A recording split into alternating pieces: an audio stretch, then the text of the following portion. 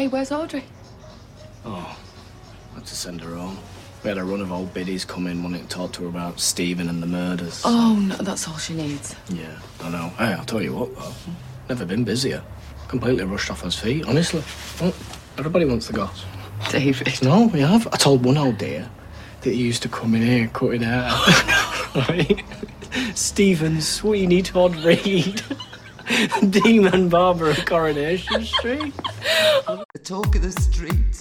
Talk of the street. The talk of the street. Talk of the street. The talk of the street. Talk of the street. The talk of the street. Talk of the street.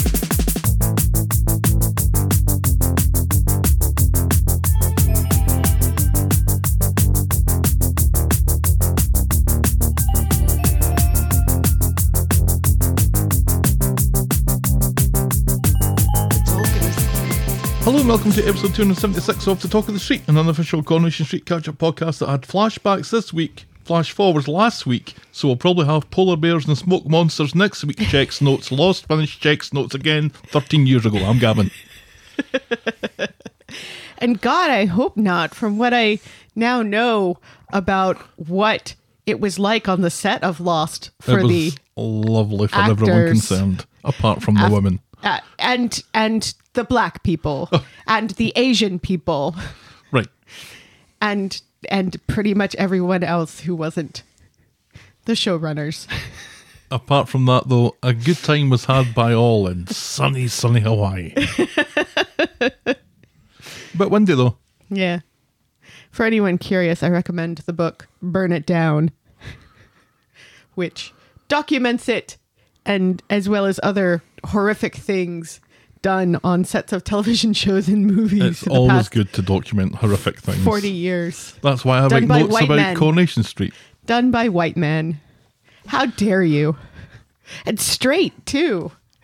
What's this world coming to? I'm just ticking all those boxes. I'll tell you, I'll be in the minority soon. Eh? They took our gerbs. Indeed. Of course, people have accused you of that. Yeah, which I kind of did. How are you? I'm good. I'm good. Living life. I have to work tomorrow.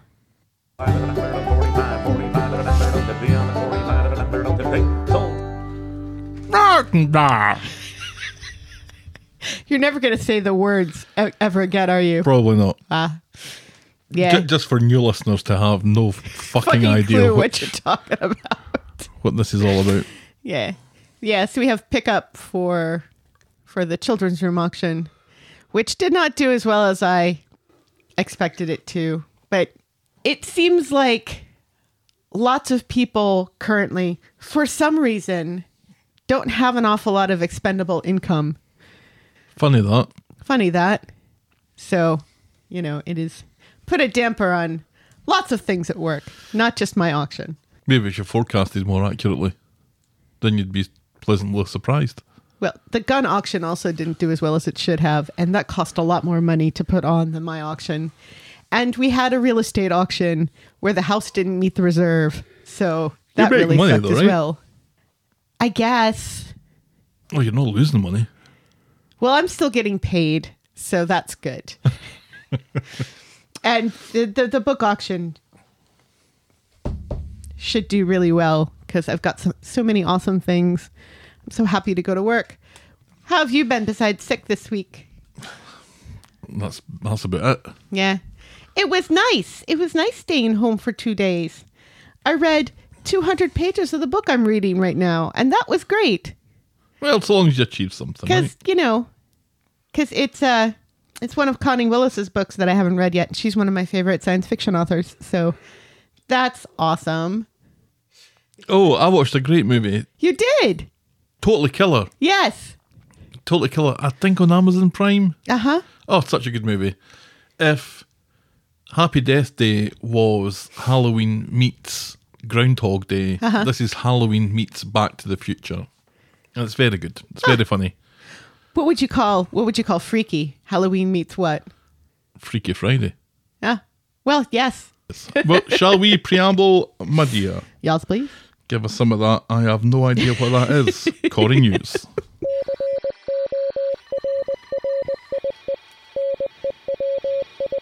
Well, still no sign of Aggie, but we now know what Eileen has been up to, and it's none ya business. Oh, Sue Cleaver has taken a break to take on the role of Mother Superior in the musical restaging of Sister Act, which must have made Paul and Billy come in their pants a little. I see what you did there.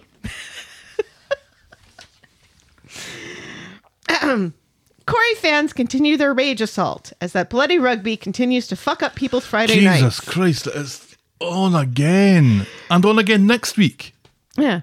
Not for me, though, since I always binge all 3 on a Friday. Win-win. It's like people are like, this has ruined my Friday night. And it's like, the ITV app is free for people who have ITV, right? Yes. So if you have the ITV app, you can wait and watch the Monday episode on Monday. You can watch the Tuesday episode on Wednesday and watch the Wednesday episode Nobody's on going to do Friday. that. No, they'd rather bitch on the internet. What the hell, man? So entitled. Nobody's going to do that. And people like watching it live so they can join in complaining about it to their friends on Twitter. I know that's what I do. Yes. But no, seriously, how long is the Rugby World Cup? It's. I think this World Cup started in 2022. It's worse than the World Series. And I love the World Series. Well, the World Series lasts for like a couple of weeks, doesn't it? Yeah. The World Cup football, Uh-huh. brackets, soccer, close brackets, I think lasts for a month. Right. This feels like it's been going on for maybe 2 months. That's because nobody gives a fuck about rugby. Nobody cares about rugby. It's rugby. It's for people who can't play football. Right. Either American or the rest of the world's football. Right. Because it's a combination of both. Only less padding. And finally, it's been revealed that Stephen was meant to tell his mom that he loves her before dying. But the line was cut. Thankfully, because that would have knocked my score for the week down to a 3. Because what the fuck is up with that? Would it? I love you, Mom. Bleh. He doesn't love anybody but himself. I think we've all firmly established that. It would have definitely had a tone adjustment, wouldn't it? Right. And supposedly that was the thing that was supposed to kick Audrey off onto this whole, he did nothing wrong except kill 3 people. But I'm sure he had good reasons. But we already know Audrey is like that. And she always believed that the sun shone out of Stephen's ass. Yeah. So we didn't really need it. And I'm glad they cut it. Well done, Coronation Street, for doing the right thing. Oh, and Ian McLeod supposedly was considering keeping Stephen around and stringing this fucking stupid story along for 6 more months. Can you imagine? I'd have been quite happy with that. I would have been like the people who are raging about the rugby on the Twitter, even though I'm no longer on the Twitter because it's got the stupid name X now, which is so stupid and I hate it. That sends me into a rage, just seeing that stupid X. You really have so glad. attention span of a gnat, don't you? You're like talking about one thing and all of a sudden you're talking about Twitter again. I hate it. I hate it so much. This is going to be a trying week. I can feel it in my bones. And that's Corey News. And that, would you believe, segues nicely into our feedback section called Everyone's a Critic. Oh, really? I suddenly want to watch YouTube videos. Let's kick off with Wendy. Yay! She said, I need to say how it was totally weird that Jenny hadn't figured out that Stephen killed Leo and his dad. She had to be told. Also, Adam looked great with his preacher hairdo. I agree with her on both counts. Yes. It keeps the curls in check. Yes. For Adam. Chicky wrote in to say, no one in Stephen's life can be dumb enough not to notice his manipulative behaviour, and furthermore, it irritates me Audrey is willing to excuse his killings and death due to her own grief and disappointment. This is worse than her previous alcohol problem. Well, mother's going to mother, right? Well, let's remember how incredibly cruel she has been in the past to Gail, the one child she has that is constantly by her side and helping her out. I wouldn't say mother's got a mother, because she's a shitty mother to Gail. Audrey's going to Audrey then? Yes. There we go. Trish in Connecticut wrote in to say, I'm listening to this week's pod, getting ready for work, and hear your recap of Sally spitting bars to Tim's mum, quoting Dr. Dre with motherfuckers act like they forgot about Tim. And just have to say that, and Helen choosing to let it go without comment, just gave me a very rare Monday morning rolling on the floor laughing. I would love to see a guest spot where Sally has a standing tea date with Snoop D-O-G-G in the conservatory, just like it's a regular thing. Anyway, I'll tuck away this bit of brain imagery to revisit and savour as needed as I drudge through the work week. Well, Sally does have a Martha Stewart haircut, and Martha Stewart and Snoop are like besties. So I'm sure Snoop would really enjoy hanging out with Sally. Yeah, not only did you not comment on it, Yeah. I don't even think you noticed that I did it. No, I noticed it. Oh, yeah, you would say that. No, I did, but it's not the first time you've used that song just in our general life to make a pun about other people that motherfuckers shouldn't forget about. Peter then wrote in to say, free Peter Barlow campaign. If it's good enough for Deirdre, it's good enough for him. And then he said something uncharitable about Todd Boyce that we'll just skip over. Well, I'm sure it's something I've probably said in the past about Todd Boyce. I don't think so. Well, not about Todd Boyce, about Stephen. And Daisy wrote in, if Helen had the same crush from Nightmare Before Christmas as I did, then I also need to share that when I was 15, I had a custom-made suit made for Halloween and I dyed my hair ginger. Best year of my life. Wait, who do I have a crush on from Nightmare Before Christmas? Jack Skellington. Oh, no. I had a crush on a guy whose name was Jack Skellington. So not the Jack Skellington from the movie, like an actual human being with that name. I knew an actual human being before that movie was made when I worked in an inn in upstate New York for the summer. One of the program directors was named Jack Skellington. Did you and I see had his a crush on driver's him. license? Yes. And also his name tag that he had to wear as one of the managers of this inn in upstate New York. So a little bit of confusion. That's fine. Then Script to Scene on Twitter, formerly known as Twitter, wrote in to say, loved Helen's deserved rant about the Talk of the Street being referred as somebody. If something goes viral, it's always good manners to give credit to the person who created it, even if it's just a like on their tweet. Quite agree. Yes, and absolutely. And apologies to Script to Scene for me not including her in my list of people that I missed from Twitter when I mentioned Mersey Tart and Den. Feedback is always welcome. Send us your thoughts and I will probably read them out. Get us at thetalkofstreet@gmail.com or our DMs are always open at Corey Podcast. And now we'll podcast for coffee.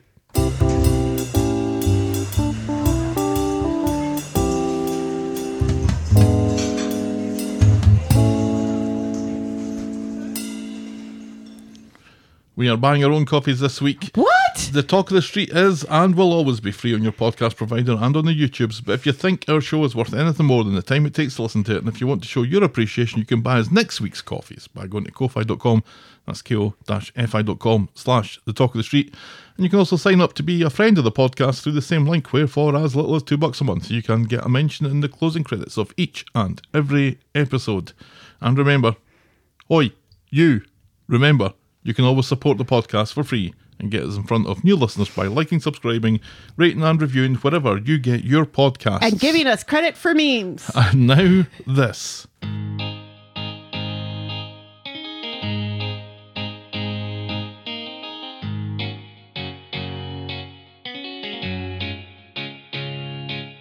Oh, welcome. Well, welcome to Last Year Tonight with me, John Oliver. Just enough time to quickly talk about Prick Test. Did this have something to do with Stephen? Come on. This was Billy getting excited about an easy way to monitor Summer's diabetes with the prick test. I was Gavin and you were a speed demon. Was I? Mm-hmm. When have I ever been a speed demon? Yeah, because you get pulled over by the cops for speeding is so infrequent. Yes, but I'm not fast in my regular life. No, but you were talking about getting pulled over by the cops this time last year. Oh, okay. In a spot that I would get done for speeding about 6 months later. Well, then it's even. And that's all we talked about for 6 minutes. A furious Leanne visits Harvey in prison to tell him to back off, but discovers the reason for the visit order and an explanation for where all her stamps have disappeared to. because Sam's been writing to Harvey. Remember? Right, yes. Bridget and Lucy confess to their involvement in Charlie's death, which leaves homeless Stu in charge of Eliza. Fern advises Bernie against attending an interview for a cleaning contractor, but it soon seems she's looking to take advantage of her doppelganger. Sally remains upset with Tim over his friendship with Aggie. Stephen is put under pressure when Gabrielle loses patience over delays in getting her money back. Daniel lets go of some of his past by donating Sinead's clothes to charity. Summer's organisation of her clothes swap backfires when her denim jacket and the secret contents of its pockets are sold by accident. The quads definitely exist. Nick just looks like he's topless. Esther and Mike have boundary issues. Our moment of the week was Audrey and Sam's heart-to-heart, and the boring moment of the week was people explaining refugees to Kirk. And that was Coronation Street and the talk of the street, this time last year. Seriously, the Pied Piper must have gone through Coronation Street because there are no children left, except for the teenagers. Just teenagers. Just teenagers. And quads. Occasional quads. Well, very rarely quads. And never all 4 quads at once. The wedding, we must have seen them for the wedding. They were not at the wedding. The quads definitely were at the wedding. I don't think so.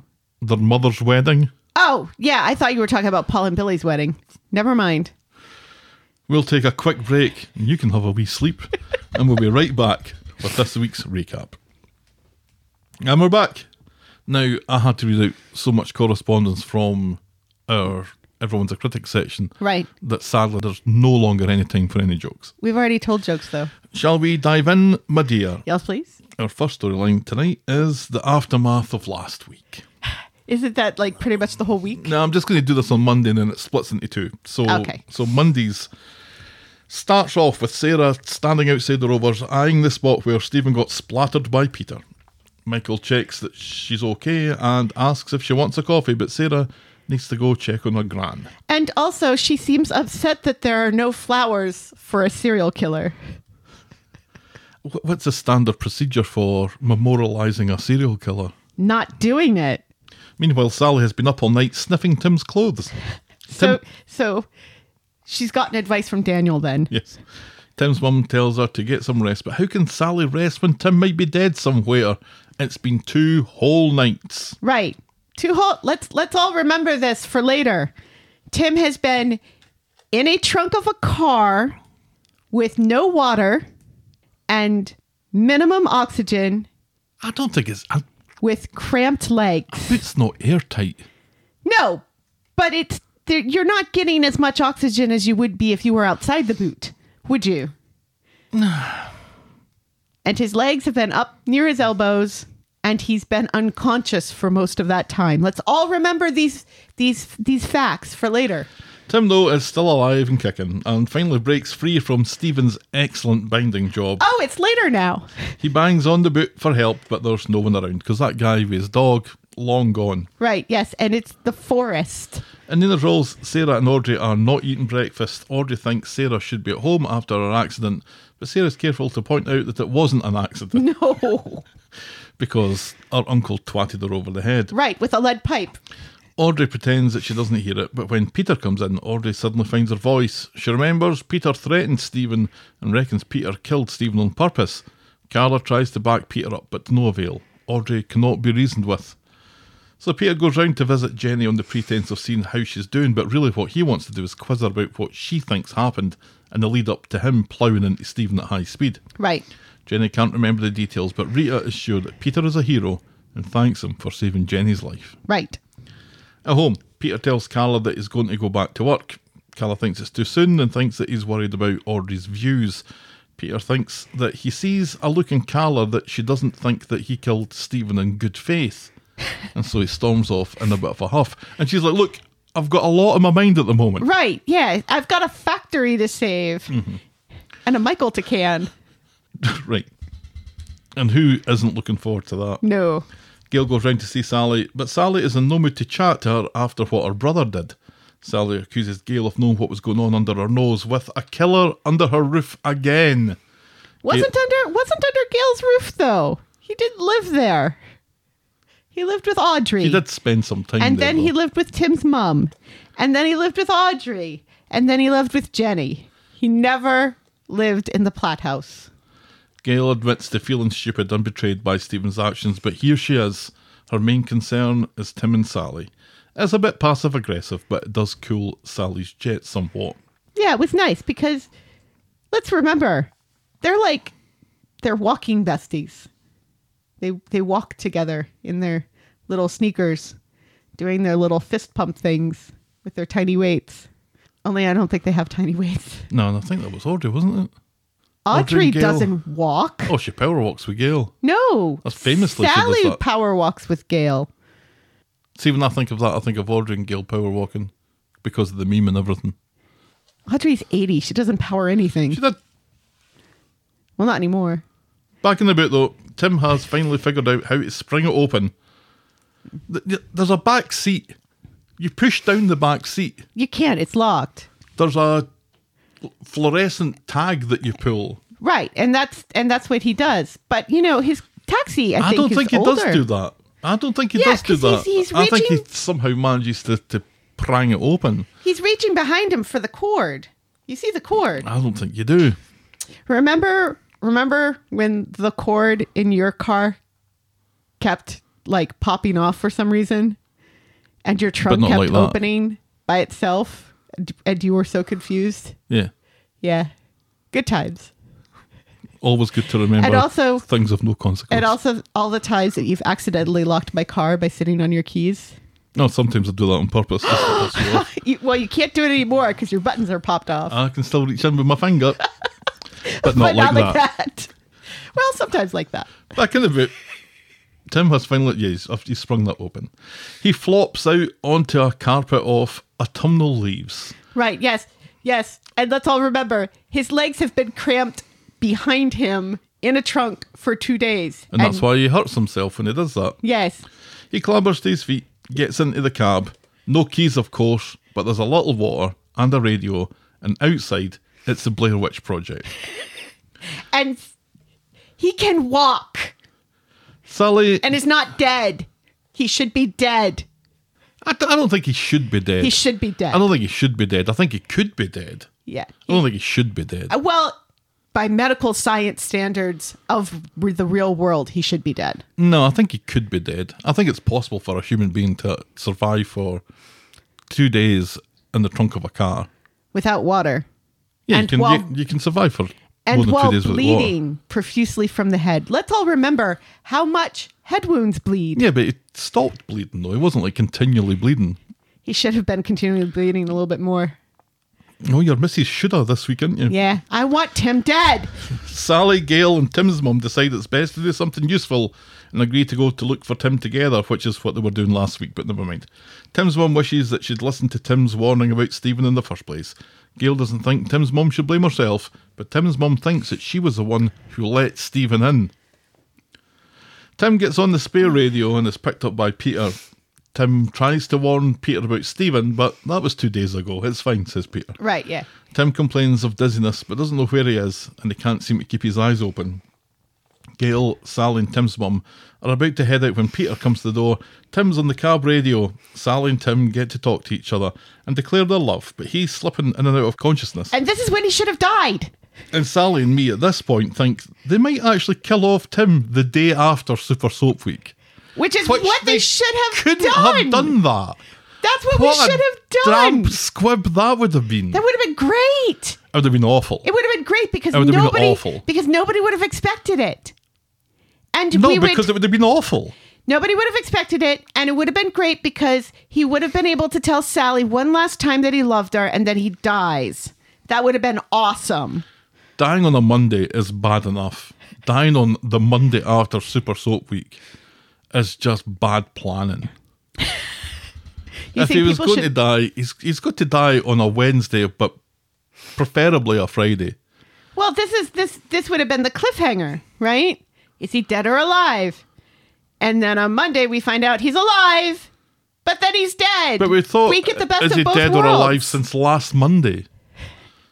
We get the best of both worlds. He gets to be. He is Schrodinger's cat. If Schrodinger's there's any, Tim. If you're going to say it right. yes. Schrodinger's Tim. If there was any justice in the world, we would have gotten Schrodinger's Tim, where he's in the box, aka the boot, and he's both alive and dead. John Doe has the upper hand. That's right. Tim's in the box! Tim's in the box! I mean, I won't lie. I did think there was a chance that they were going to kill him off, but I would have hated it. You hated the fact that he didn't die. And we didn't have a major character die. If you're going to kill him off in Super Soap Week. Don't kill him the day after it. It's just such a anticlimax. It would have been cool. Nobody would have expected it. Nah, that would have been terrible.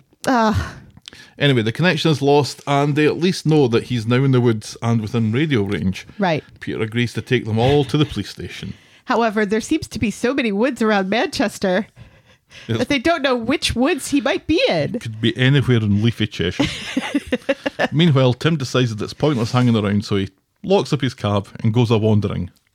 Yeah, he's able to walk after being in a trunk for 2 days. Let it go.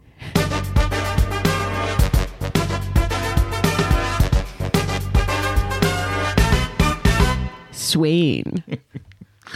So at the cop shop, Sally says to Swain that she's used to public speaking and can make a TV appeal if she wants.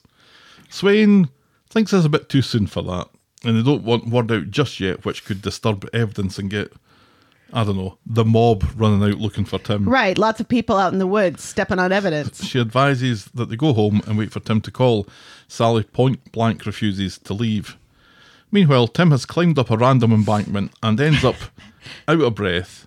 He looks at his ring, but not like that. He's been looking at his ring quite a bit in the boot, and gets a second wind and keeps on walking. Finally does make it to the road and is able to flag down a passing car. And we never see the driver. No way in the world any car is stopping for that man looking like that Right, yeah. at the side of the road. No, I wouldn't chance. stop. I wouldn't stop. But not only did this guy stop, he drove by And then stop. and then stopped. It's like, at first he wasn't going to stop, and then he feels guilty, so he stops. Mm-hmm. We never see him, though, so he could have been a her. I doubt it. No chance. He stopped to let a bloodied man into your car. I would never do it. You could take that risk. I don't know if you're going to take that risk. I would never do You it. would maybe call the police about it. I would never do it. However, there's lots of evidence Oh, is that... this going to be a story about your mum? No. Oh, okay. Just, there's lots of evidence that people do that and then are murdered. Right. Peter brings them all coffees at the police station, and the chat quickly turns to Stephen getting flattened by Peter in the speeding cab.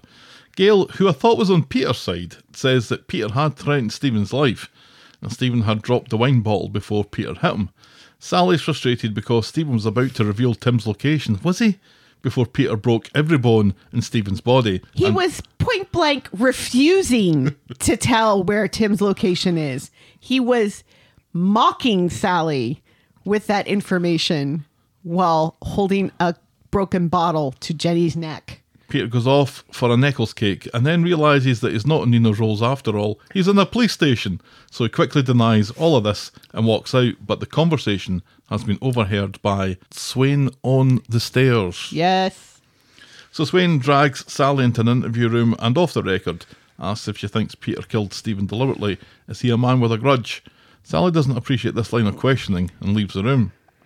Good for Sally. Good for Sally. This was one of those things, one of the rare times where I disagreed with Swain. I love her. I love her to bits, but dragging a woman who's grieving and just found out that her husband may actually be alive into a conference room right then and there, maybe not the best time. Do you know how much Swain cares about Sally potentially grieving for not knowing where Tim is? Not one little bit. Swain, Do you know what Swain cares about? the truth. The truth. Yes, but she has been sympathetic in the past. She doesn't have a heart of stone. That's what we love about her. And as I said on the Twitter, Swain does not watch Corey. That's true. Swain does not stan anybody. It's true. Swain is not a ship for a couple in the show. Nope. She cares about the truth. That's all she cares about. That's and if it. she thinks that Peter deliberately killed Stephen, then a crime has been committed. Right, yes. But there feels like there's a presumption of guilt here that she already she already believes that she knows the truth, and she's Based trying to on connect. what she's overheard between Well, no, I Sally think she and- believed this and last. Peter. She believed this last week. Let's be honest. It's very suspicious. She had a isn't it? look on her face. That's very suspicious. If I was her, I'd be very suspicious too. Back in the waiting area, Swain has a word with DC Tinker, and as Sally is about to complain about the line of questioning again, Swain announces that Tim has been found. He's in Weather General, and so the moment passes. And Sally and Tim's mum, and I think Gail, who's already fucked off, well, they all head to the hospital.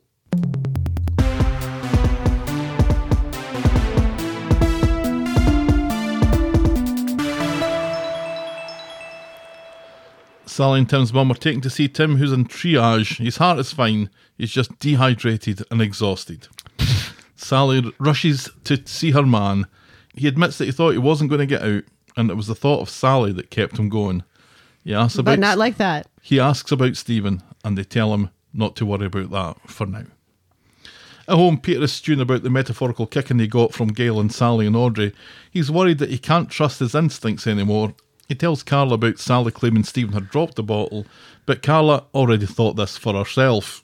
She didn't say anything because he was beating himself up about it as it was.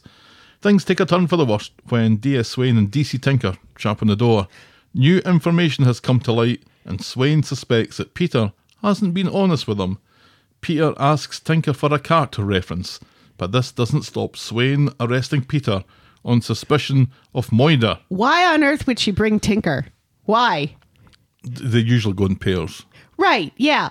But why would you bring Tinker to arrest somebody he knows?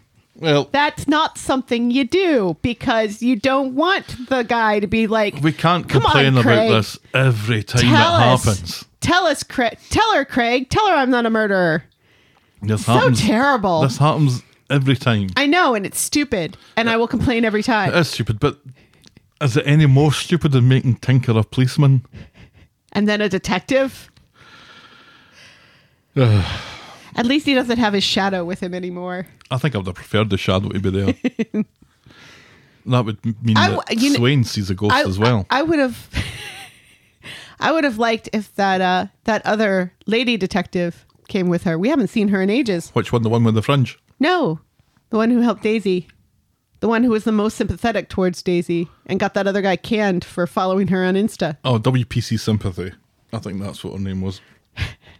Anyway, this brings us on to our first hard debate.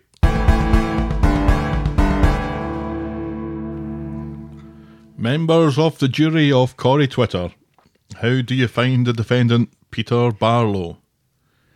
Guilty of murder? Guilty of manslaughter? Guilty of being fit? Aye. Or not guilty, my lord? I would maybe go with manslaughter. Just because Stephen dropped the bottle doesn't necessarily mean that he wasn't going to bodily harm Jenny or bodily harm someone else. You know? So I think Peter did everyone a favor, even though I would have rather seen Stephen in jail. Guilty of murder, 8.8%. Oh. Guilty of manslaughter, 22.9%. Okay, so I'm with a big chunk of people. Guilty of being fit, aye, 23.2%. And not guilty, my lord, 45.1%. Wow. That's a lot. I think maybe the show has misjudged their audience. Not guilty, that surprised me, because I think you would probably have a hard job getting a murder rap for this. Right. While I think Peter absolutely did plough into him with the intention of killing him, Right. I don't think it was premeditated. I don't think he woke up that morning thinking, I'm going to go kill Stephen. No. I think he turned the corner, he saw Stephen there, Holding Jenny. and then he just decided to drive into him. So I think maybe manslaughter, or maybe causing death by dangerous driving. Vehicular manslaughter. Mm-hmm. Yeah. That's the way I would go. But he's not guilty of anything. Yeah, he's guilty of something. You can't Right. just go around knocking people over. Right. Yeah. There's a law against vigilantism, my lord. But hey, 45.1% said, you know what, fuck it, let him go. Right, yeah, because we all hate Steven. Right. Except for you. And that's as far as we get with that storyline for now. Dum dum dum. So we've got Tim back. I don't know. I think we're probably not going to agree on the benefits to the storyline of killing Tim. I still think that a major character had to go. I think that it had to happen in Super Soap Week. And now just... we've all often said that the week after Super Soap Week is arguably more interesting as the dust settles, right, and you see the ramifications of things starting to play out. And on Monday, I wasn't sure if that had happened. No, I think we got Tim back too fast. I think getting out of the boot is somewhat feasible because there were tools in the back. There was a file in the back of the taxi cab for some reason, because people are constantly filing things down off their car, aren't they, Gav? Mm-hmm. I'm filing my toenails as I'm driving. With the giant file tool? Mm-hmm. You've seen my toenails. And not an emery board? Emery board. But I think he should have just like tumbled out and then been just laying there. And I think the tension should have continued. And I think somebody should have found him. And I think he should stay in the hospital longer than he does. I think he's coherent way too fast. You know, I think there should have been some drama through this week of, is he going to die or not? Is he going to survive this or not? The way we had Nina. Remember when Nina nearly got kicked to death? It was like a week and a half before she finally woke up. Wasn't it? No, she woke up fairly early, but she was in hospital for a while. Yeah. Because she woke up to find out what happened to Seb. I don't think it was like that day, but it was maybe the day after. Yeah. I think they should have at least strung out. And it's missing a trick, isn't it? For this to have not affected his heart, because let's remember, he was clutching his heart before he tied his shoes. He was clutching his heart before he tied his shoes, and then he got clocked over the head. I mean, which couldn't have been good for his heart. It's a silent killer. Bending over to tie your shoes. It is. Or is the silent killer not bending over to tie your shoes and then tripping and falling and bashing your head in? I mean, this is the... And dying of blood loss. This is the curse of being a white man. You die if you bend over to tie your shoes. You die if you don't bend over to tie your shoes. Right. Yeah. And for him to miraculously be the only person who survives Stephen clocking them over the head with a blunt instrument. No, Sarah survived as well. Right, yeah, but she hadn't yet. But isn't that kind of ridiculous? The hole punch immediately kills Teddy. The lead pipe doesn't kill Tim or Sarah. I thought he hit Sarah with a bottle.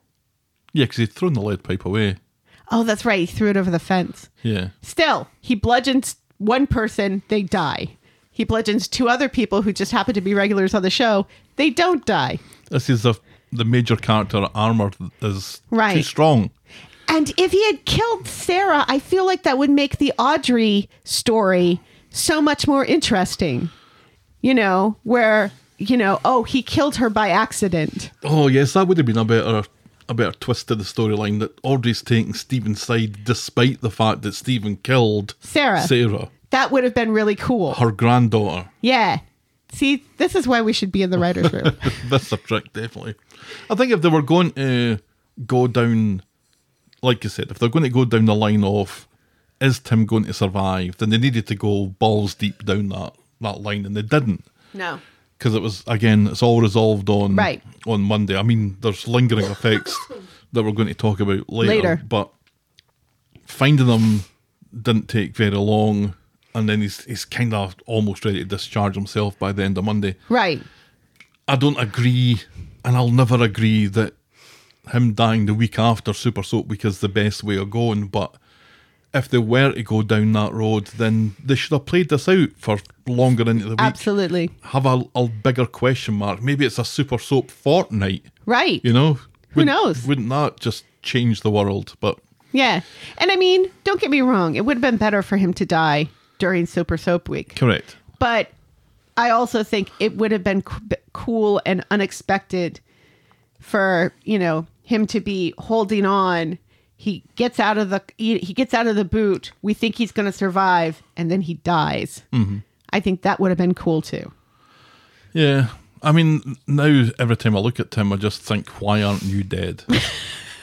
And I liked him. No, yeah. I mean, and that's the whole thing. But I do think Coronation Street would be a better place if he wasn't in it. Right. Yes. I would have missed him terribly because Tim and Sally's relationship is one of my favorite things. Mm-hmm. Of course, Carla and Peter's relationship is one of my favorite things as well. And we're going to lose that for a little while, which is sad, but I accept it. But it would have been cool and interesting for Tim to die and give Sally Dinover just this really juicy storyline of recovering from the grief and then play out how she deals with her friend Gail and her family and Audrey. Yeah. With the death. And sadly, we're not going to get that. No, we're not. Oh, well, let's move on, and we'll come back to this storyline a couple of times in the next hour or so. Absolutely. Our next storyline is Left in the Lurch. On Monday, at Eileen's, Todd and George share an uncomfortable silence. It seems Todd is still winding George up about Lurch, which doesn't go down well. Todd pretends that he likes Lurch and might try to poach him to rest easy, and George storms off in a huff. So George and Lee are meeting a new client outside the Undertaker's because we can't give George a set for some reason. And as George talks to Mrs. Ramsbottom, he accidentally introduces Lee as Lurch, and this totally derails George, who stumbles over his words until Mrs. Ramsbottom eventually thinks Lee's name is Lee. Poor Lurch doesn't know where to look and begins to cry, as does George and Nick. And Mrs. Ramsbottom. No, she doesn't care. In his roles, George tells Roy that Lee has quit, probably to go to rest easy, and he blames Todd. There's tons of dead folk at the minute, and this has left him short-handed. Back home, Todd knows how George has been left in the lurch.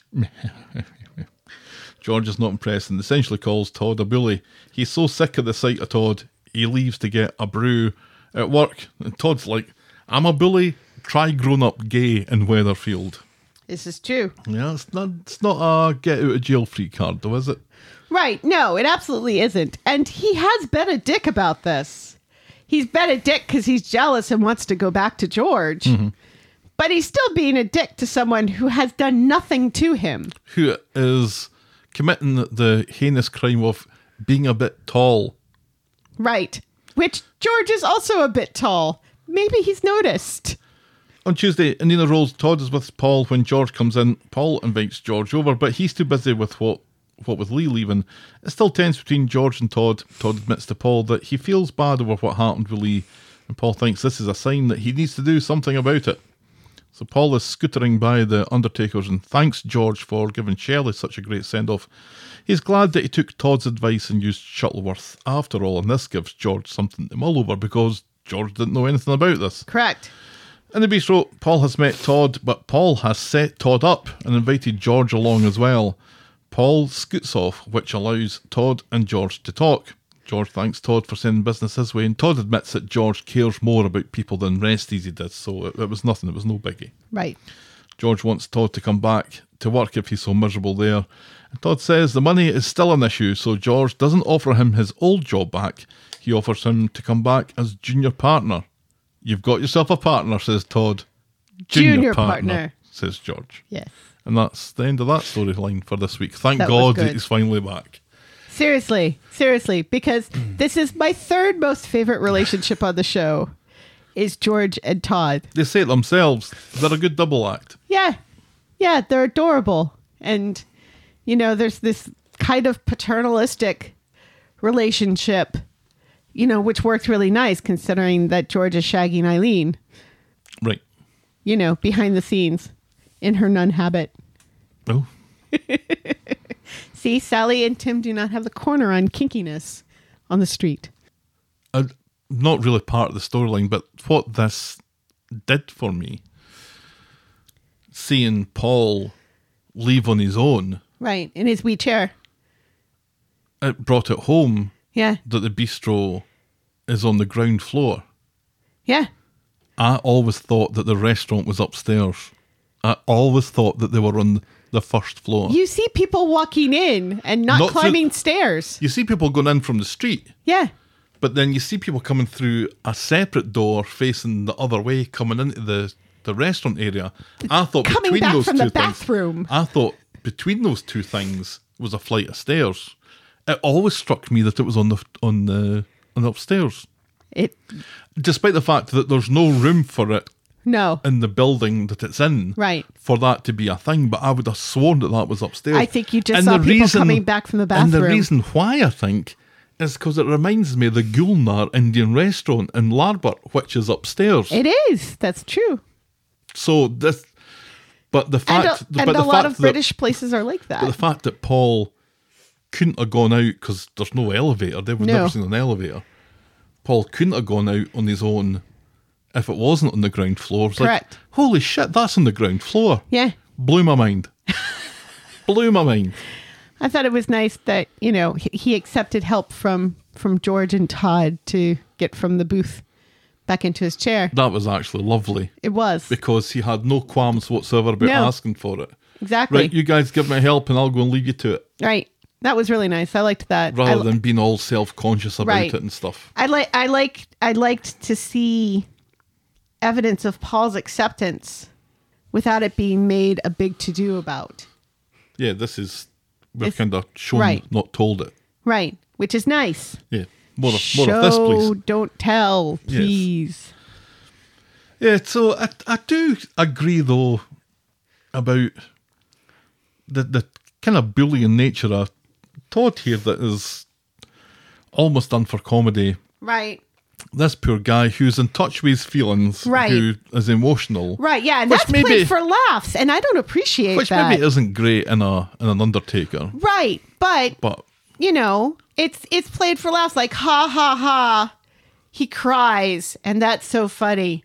And it's funny because I was thinking in another storyline where you see a father say to his son that he loves him and thinking, that is so nice. And it's really nice to see men showing love to one another on a show like this. But there's also still this little hang up of mocking men for having feelings. Now, it comes from Todd.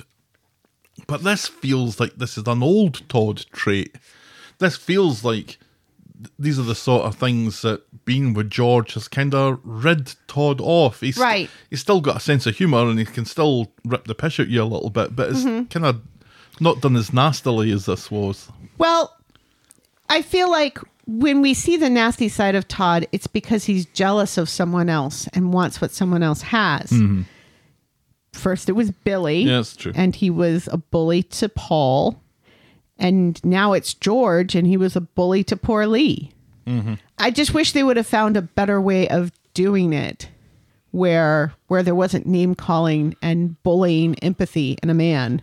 Right, because the whole thing, let's not forget, is as dramatic as Todd's got a pay rise and a promotion. Right. That's what the past few weeks has been for. Right, yeah, and them realizing how much they miss one another. Mm-hmm. Which is funny because here's two men admitting that they missed one another while also mocking the empathy of another male character. Mm-hmm. All right, let's move on then to our next story, which is getting to know Joel. I said on Twitter that it would be nice if once Paul's, in inverted commas, gone to a better place. Right. If Joel and Billy could get together. Uh-huh. Because we'd have a good ship name for them straight away, wouldn't we? We would. I believe Joel is straight, though. Yeah, Joel's more in the market for an uptown girl, I guess. Yes. On Monday. At the Baileys, Ed learns that Ronnie has another knockback from an investor and they're starting to run out of options here. Dee Dee attempts to talk about her new flame, but a call from Ronnie puts the kibosh on that. Right, and also concern for Michael. Eventually, Ed catches up with Dee Dee and Nina's roles. He knows he's been uninterested in her love life, so asks about Joel now. Dee Dee decides to set up a lunch at the bistro for the three of them to get to know each other. Ed chats to Michael about the lunch at the bistro and asks Michael to join them because he doesn't want... Ed's not really interested in being the third wheel in this. Right. And also, Michael's having a hard time. But yeah, Michael is still too down in the dumps about being a fucking idiot. On Tuesday, at the Baileys, Dee Dee notices that they've got mail for Norris Cole, trying to flog him a credit card. Norris Cole's been dead for a number of years. Isn't this interesting? Has it been a number of years? Yeah, a good couple of years, yeah. I thought it was just last year. Nah. I thought he died during the pandemic. He was in the In Memoriam 2021. Ah, yes. That established, she and Ed head off for a coffee. And in those roles, Ed is talking to Aggie, or claiming to, on the phone. He goes to pay for his coffee, but his card is declined. Nina suggests inserting it. But not like that. Still no dice. So Joel, who was behind in the queue, pays it forward. He doesn't know who Ed is. At this time. And Ed isn't really amused by this. Dee Dee and Joel are in the bistro later waiting for Ed, and when he comes in, Joel is about to tell the story of, oh, I've met you already. Have we met in the cafe? But Ed cuts him off and makes it clear that he doesn't want to talk about it. The meal seems to go well, though. Ed wants to settle up, but Joel, who we think is going off for a shite, has actually already paid for it and suggests lightheartedly that Ed pays next time. Right. Ed looks at Joel like he's a right shifty bastard for paying for lunch. Right. How dare you?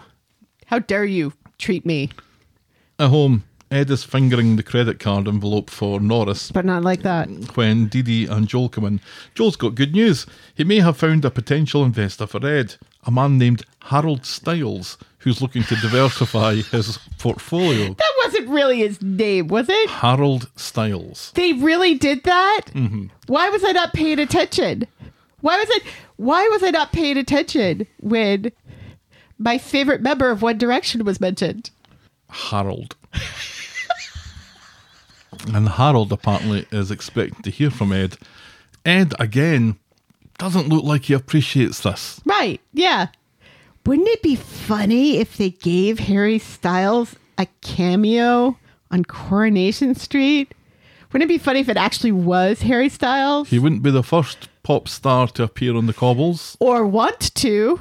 I think Bob Dylan and Snoop Dogg would be a little put out that Harry Styles jumped the line, but, you know. Well, the trailblazers in this regard were, of course, a little thing called Status Quo. Never heard of them. Really? Yeah. My God.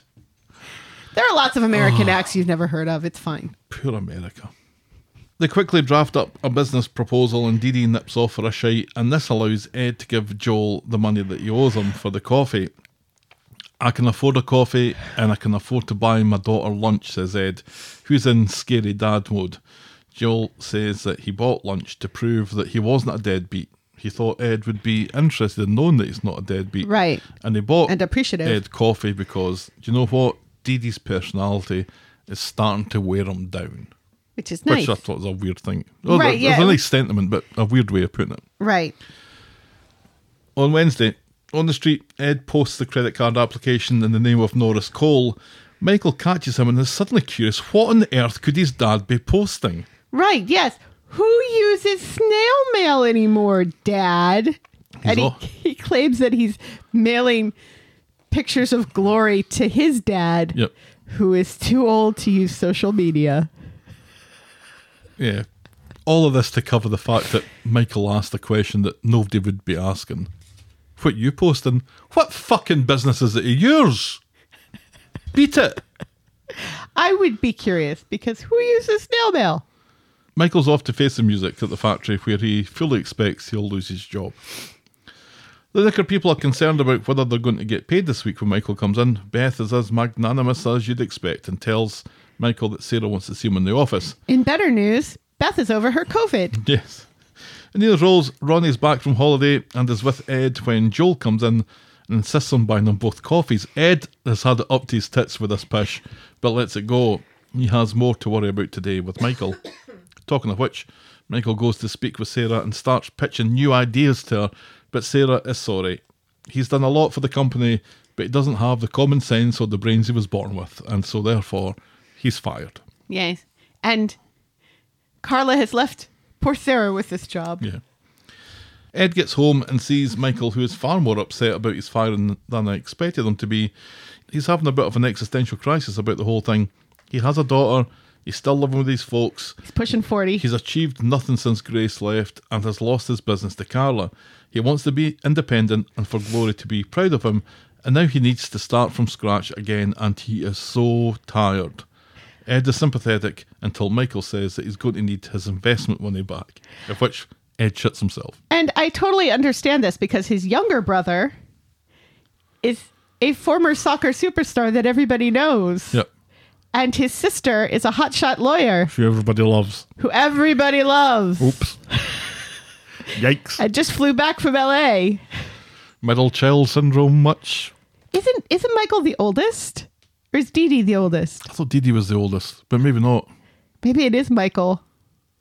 But can you imagine? James is definitely the youngest. Yes. I think Michael's the oldest. Maybe he is. Because I think Dee Dee, We should probably know this. we should probably know this. But So let's just pretend that nobody noticed that bit and we'll just crack on. yes. Ed goes to the builder's yard and tells Ron about Michael's existential crisis and how he wants his investment back. Too bad, so sad, the investment is all tied up. But Ronnie suggests that they throw him $1,000 each out of their own pockets to tide him over, and Ed's like, well, that doesn't help me. Later, Ed has Ronnie's £1,000, so he goes to give that to Michael with a promise of more to come. Right. But Michael would rather he just kept it invested in the company, saying that he was only venting earlier. Ed begs him to take it, saying that it's his money, and we don't really see the outcome of that conversation. Right. And also, it's very suspicious because Ed should have $2,000 with him. Or pounds. Yes. Ed goes to meet Either Ronnie one. in the bistro and tells him that Michael took the money after some persuasion, but Ronnie is under the impression that it was $2,000, and when he leaves, we see that Ed still has a $1,000 in cash. Oh, Ed! Ed! So he's not told anybody not to tell anybody else about this. So Ronnie thinks that Ed gave $2,000 to Michael. Right. Michael thinks that only $1,000 was on offer and Right. ever was on offer. And he refused it.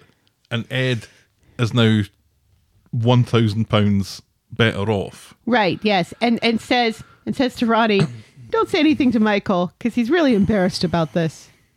But people are going to talk about this, aren't they? I mean, Well, he said not to. well, since when did that ever count? So Ronnie may say something to say, Debbie, because they are my fourth favorite couple on the show. And they are deplorable together later, which is just so adorable. I love them so much. But so eventually it'll get around to Michael through the telephone, through the grapevine, I don't to know. coin a phrase. I think it might all come home to roost a little bit earlier than that. I mean, this I think storyline it's is going to not be a one, lot more convoluted than you think. This Ed thing, we've not really wanted to see this, and we've not wanted to really investigate the Ed gambling addiction thing, Right. which was raised when they joined the show and never really has been a thing. No. Now, years later, Yeah. becomes a thing. Suddenly Aggie disappears and all hell breaks loose. It's like Tyrone and Fizz. Yeah, and it bothers me a little bit because we saw him gamble that one time because there was a dead body and they needed money. We saw him do it that one time, and then nothing has been mentioned for weeks, and now all of a sudden he's like full blown in addiction mode and stealing and lying from his family. Yeah, we don't really see him gambling, but stealing from Ronnie, which is effectively what he's doing here, Right. And stealing from Michael. has got to be basically for that intention, right? And effectively stealing from dead Norris. Oh, when that credit card comes through, Yee. because that's a whole separate thread right Right. Poor dead Norris. there. Right. His credit rating's going to take a hit. To add insult to injury. It was nice to see him on that show for Rita. It was, yes. It reminds us that he's not, in fact, dead in real life. Yes. Yes. Do you think Michael deserved to lose his job? Yes. Yeah, I do too. You know, and I like Michael. I like Michael more than you like Michael. I can like Michael. Yeah, but I like him more than you do, I think. So you really like Michael? No, not that much. Well, you like him exactly the same as I do then.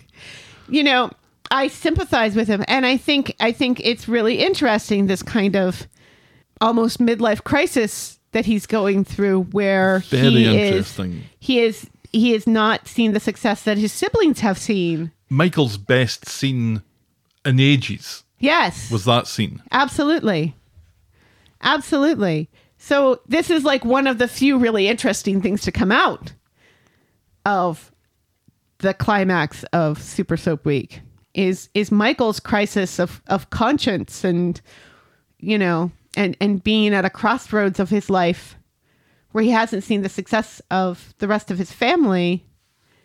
And he's getting sympathy from his dad, who also, I think, has had an axe to grind with Ronnie. We saw that in the initial storyline where Ronnie came to stay, and we're so glad he did, where Ed was begrudging of Ronnie's success a little. So, which made the fact that Ronnie might be Michael's dad even worse. So glad that's over. But, yeah, that's like one of the few good things that's come out of Super Soap Week so far. Mm-hmm. All right, let's move on to our next storyline, which is Tim's mum about the house.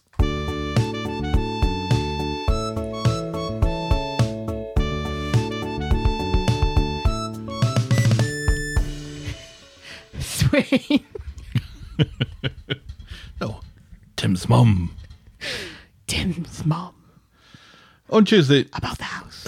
Sally and Tim's mum were getting ready to go visit Tim, but apparently visiting doesn't start until 2 p.m, so Tim's mum tells Sally to get some rest while she hides away from the world.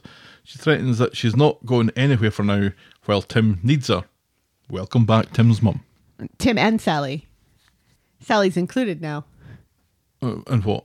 in the reason why Tim's mom isn't leaving. She says, you and Tim need me here. I don't think she says it yet. She says it in the hospital in a little bit. Back in the hospital, in his bed, Tim is having third-person flashbacks about Stephen's attack, which just looks so weird. Yeah. Because in his mind, It's Tim's from his seeing point the of show. view. No, it's not from his point of view. Some of it is. No, none of it is. It's from the camera's point of view. Because there's like one scene where you see Stephen like standing over Tim. But you're right. Tim features in his flashback, in his own flashbacks. Right, yeah. There's one part where it's from Tim's eye view, but everything else is, yes, absolutely, from the camera's flashback. You're right. Third-person flashbacks, y'all. Sally and Tim's mum come in and Tim demands to know what's going on with Stephen, so Sally breaks it to him. He dead. Sally brings Tim up to speed using words of one syllable, while Tim's mum apologises for not believing Tim. Smugly, Tim says that he's still here and he'll never take anyone or anything for granted again, which sounds like something Homer Simpson once said before spending an entire day watching 10-pin bowling on TV. And eating donuts. Tim's mum announces that she will be staying in Weatherfield for the foreseeable. She thinks Tim and Sally could both do with a mum. Neither Tim nor Sally say anything. Sally leaves Tim and Tim's mum to chat. He thinks Tim's mum should be doing what she really wants to do and not to worry about him, and she shouldn't be doing anything out of guilt that she feels for believing Stephen. He would rather she was happy. Believe in Stephen. He would rather that she was happy than nearby. He tells her to grab this second chance. On Wednesday, Tim's having more third-person flashbacks when he wakes in a sweat in a hospital bed. Well, let's hope it's sweat. Sally and Tim's mum show up. Tim's mum has now decided that she's going to hang around after all until Tim's back on his feet. She's still beating herself up about believing Stephen over Tim. Oh, for fuck's sake, you're really beginning to annoy me. What? She keeps on apologising for the same thing over and over again. Well, everybody seems to be apologizing over and over again for being stupid and believing Stephen's lies. Tim's mum reckons that she keeps falling for bad men. She's right. Well, it's happened twice. Sally wants to... Yeah, it's both fairly serious misjudgments in character, though, right? Twice. Sally wants to... Yeah, but both fairly serious misjudgments in character. Well, yes. Sally wants to change the subject and would rather talk about things that Tim wants to do before he dies on his bucket list. He'd like to paraglide. No, thank you. Later at home now, Tim has more third-person flashbacks, these ones from the perspective of the submerged roof box that Ted's skeleton was hidden in. There actually appears to be a little bit of flesh on it this week. Sally and Tim's mum are concerned about the way that he woke up, but he insists that he's fine. Sally tells him to go to bed, and she nips out to get sandwiches or something. And later, Tim is half asleep watching Zombiesy. When Sally comes home, she's put Steve off for a visit, as she would rather he concentrates on his third eye, and orders him upstairs to balance his chakra. Tim isn't sure if this means he's getting his hole. Right, and she is very offended that he's watching Zombiesy without her. It's been a while since we've had a Zombiesy reference. I think the last one I remember came from Gina. She was watching a Zombiesy box set. Oh, I remember that. That was a while ago. That was the name of the episode, I think.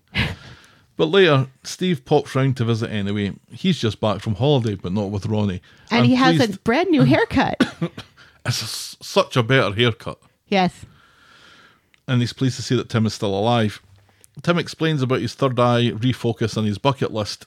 Steve thinks this means carpet bowls and pétanque, but Tim wants to do some more adrenaline-fueled activities, and as if to prove it, nips back upstairs to get his chakra realigned again. Right. And later on, Tim gets back from a wee walk, goes to make himself a cuppa when he has another third-person flashback. Mm-hmm. This one of him being dead. And that's as far as we get with that this week. And he should have stayed there. Maybe he did die. Is this that movie with Bruce Willis? No, I'm Tim thinking Bruce Willis? I'm thinking this is a movie with Kiefer Sutherland. Is this Flatliners? I loved that movie. It was such a stupid movie, but I loved it. It was so creepy. That was a good movie. Why don't they make movies like that anymore? I don't think that's within the scope of this podcast. Why not more Flatliners and less Slaughterhouse? So they brought Tim back to have flashbacks. Right, yeah. But the reason why he's not dead is so he can have flashbacks. Right. And PTSD. Where are we going with this? Right. Where are we going with this? Are we going to PTSD territory? It would make sense. Frankly, I wish he was dead. Yeah. I don't know. I mean, it totally, this is kind of believable, even though him getting out of the hospital so quickly isn't believable. But, and then being capable of having sex with Sally so quickly. Mm. As much as it's nice to see them both rushing up the stairs, it's always fun to see at least that part. At least they didn't break out the costumes this time. I don't know. This felt almost like they'd planned Tim to be dead, because this just feels very repetitive for the rest of the week. If it's not Tim's mum apologising for not believing Tim, it's right. Tim having a third person flashback. Over and over and over again.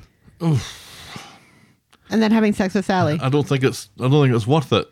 I don't think it's worth having Tim here for that. Yeah. And this kind of accentuates why, despite us liking him, this was probably a good time for Tim to go. Because what's next for Tim? What's right. Tim's next storyline? Right. Being a bit jittery about getting hit over the head by a serial killer. Right. And surviving. Right. Doesn't even seem to have survivor's guilt. I was just going to say that. I was just going to say, like, you know, at no point is he like, well, you know, I'm here, but Teddy's not, or right. Leo's not. And that's the reason why. Yeah. It's because he never killed anybody important. No. He's not saying, why am I alive and Jenny isn't? Or why am I alive and Sarah isn't? Right. He's like, why am I alive and those three people whose names I don't know? Right. Who I was never in a scene with. He may have been in the pub when Leo was in there, but yeah. You know, yeah. Somebody important should have died. And I know we keep on coming back to this, but the show's reminding us every step of the way that this storyline is a substitute for something heftier that didn't happen. Right. And if Tim had died, then it would be Jenny who would be like, and Sarah who would be like, why am I still here and Tim is dead? You know, because they were both nearly killed by Stephen. It would have been so much better. It would have been really something really interesting to sink our teeth into post Super Soap Week. Whereas now, really the only thing that we have to sink our teeth into, which is Peter possibly getting sent down for murdering Stephen, and Audrey being confused and saying really inappropriate things to people like Sarah with that whole accident line.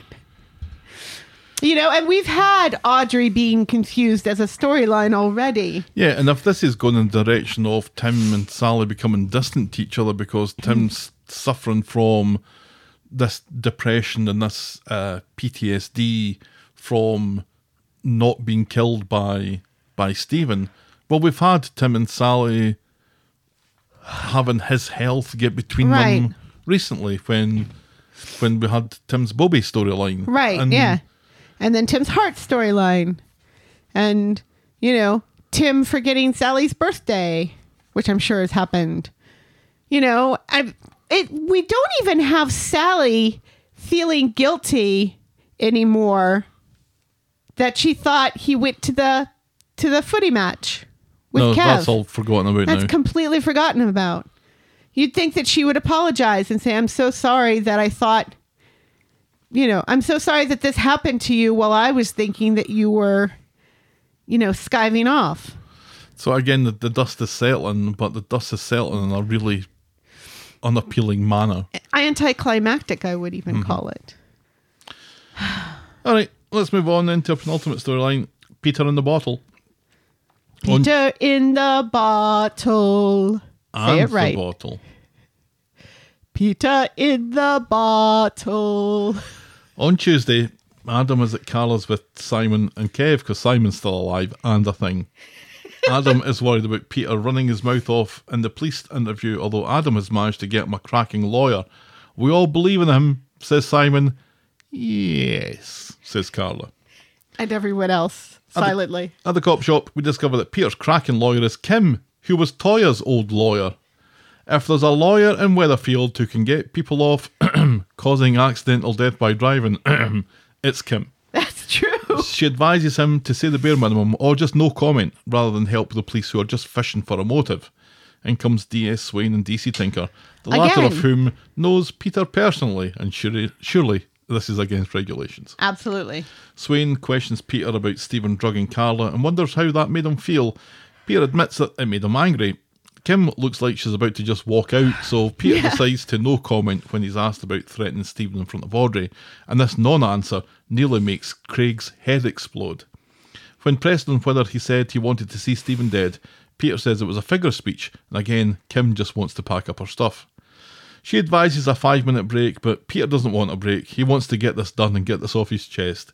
He tells Swain that a threat to kill someone is different from killing someone, that he didn't mean to kill Stephen, that he was protecting Jenny, but if he had to do it all over again, he would do it exactly the same. Right, to protect Jenny. Kim throws her papers up in the air and starts on today's Wordle, which was quite challenging, I felt. Swain. So Ken has gone round to number 8 to see Audrey, who spends so little time at Grasmere Drive these days, should be as well just moving back to the street. It's an ill-advised meeting, which seems to start pleasantly enough, but when Ken mentions that Peter did what he did to protect Jenny, Audrey calls Peter a murderer and throws Ken out. Right. So Peter is eventually released without charge for now. Kim tells Adam that Peter didn't do himself any favours in the interview, surprise, surprise. Back home, Peter is still in a combative mood and goes off on one when Ken expresses sympathy for Audrey. Peter says the world is a safer place without Stephen in it. Audrey could have been next, for fuck's sake. She was almost first. Let's all remember that Stephen almost drugged his mother to death. That was like one of the first things he almost did. It comes out that Peter told Stephen in front of Audrey that he would rather see Stephen dead than lie his way out of the situation, and this changes the mood in the room somewhat, with Ken reckoning this will be a problem if the police think that Peter meant it. Peter takes this as a request from Ken for him to deny it, but rather than do that, he storms out. Adam is a lawyer and notices, well, Peter didn't deny it. Yep. Peter's in the community garden.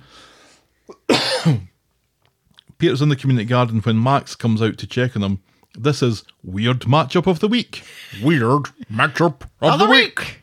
Max tells Peter that not everyone in the family hates him for what he did. Ken and Carla come out to apologise and tell him that they believe him and that he saved Jenny's life. Who says Peter? Jenny says Carla. Oh yeah.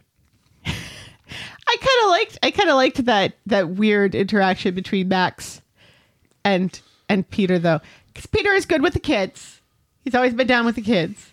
And I think if anybody in that family is going to be sympathetic to Peter, it's going to be Max, who has questionable morals. Although David seems to be sympathetic towards Peter as well in later storylines. But it was kind of nice. We get two very small but important scenes with Max this week. And it's interesting. Both of them are really interesting. Of course, in both scenes, Max isn't the interesting part. At the factory, Sarah bugs Carla for a decision on Michael, but Carla's more concerned about a Medoro deal that's turned sour because they didn't want to work with serial killers. So Carla has made the snap decision to go to Spain to talk them round. Because of course she does. I think I want to hear Carla speak Spanish in that accent. I would like to hear her say, "All right, ball bags" in Spanish. Say what? All right, ball bags. That's better. A little better. I'm an American. David goes round to Rita's to pick up the last of Stephen's things, which isn't a lot, but includes a s'mores maker, so that's interesting, isn't it, Helen?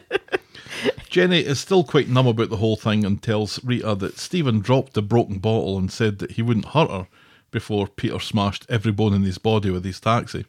She doesn't intend to tell the cops, though. She doesn't want to get Peter into trouble. And also, as Rita points out, just because he says something doesn't mean he means it. Right. Back home, Gail wants all Stephen's shite taken to a charity shop, but David thinks there's some coin in the murderabilia and puts Stephen's Canada hat on. That was hilarious. Gail finds Stephen's will in the box and he's left all of his worldly goods to Audrey. Gail doesn't want to bother Audrey with any of this, so says that she'll register the death and speak to George about the funeral, which I don't think Audrey's going to thank her for.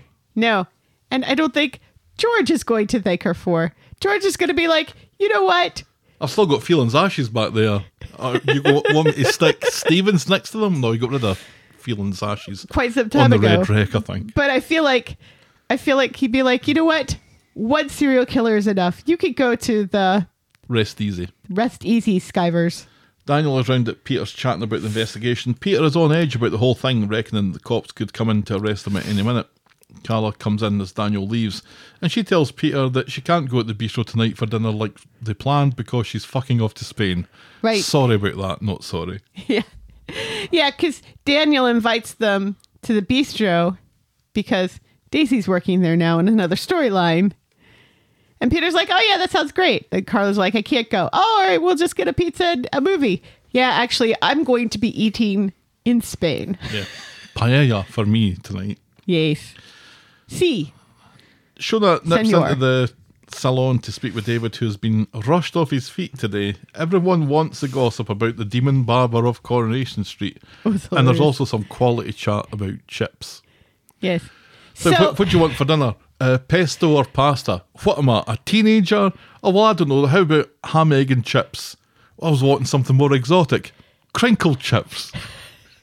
It was hilarious because Shona comes in to get ideas for tea. And David says, oh, I'm not bothered, whatever. And she's like, you say that all the time.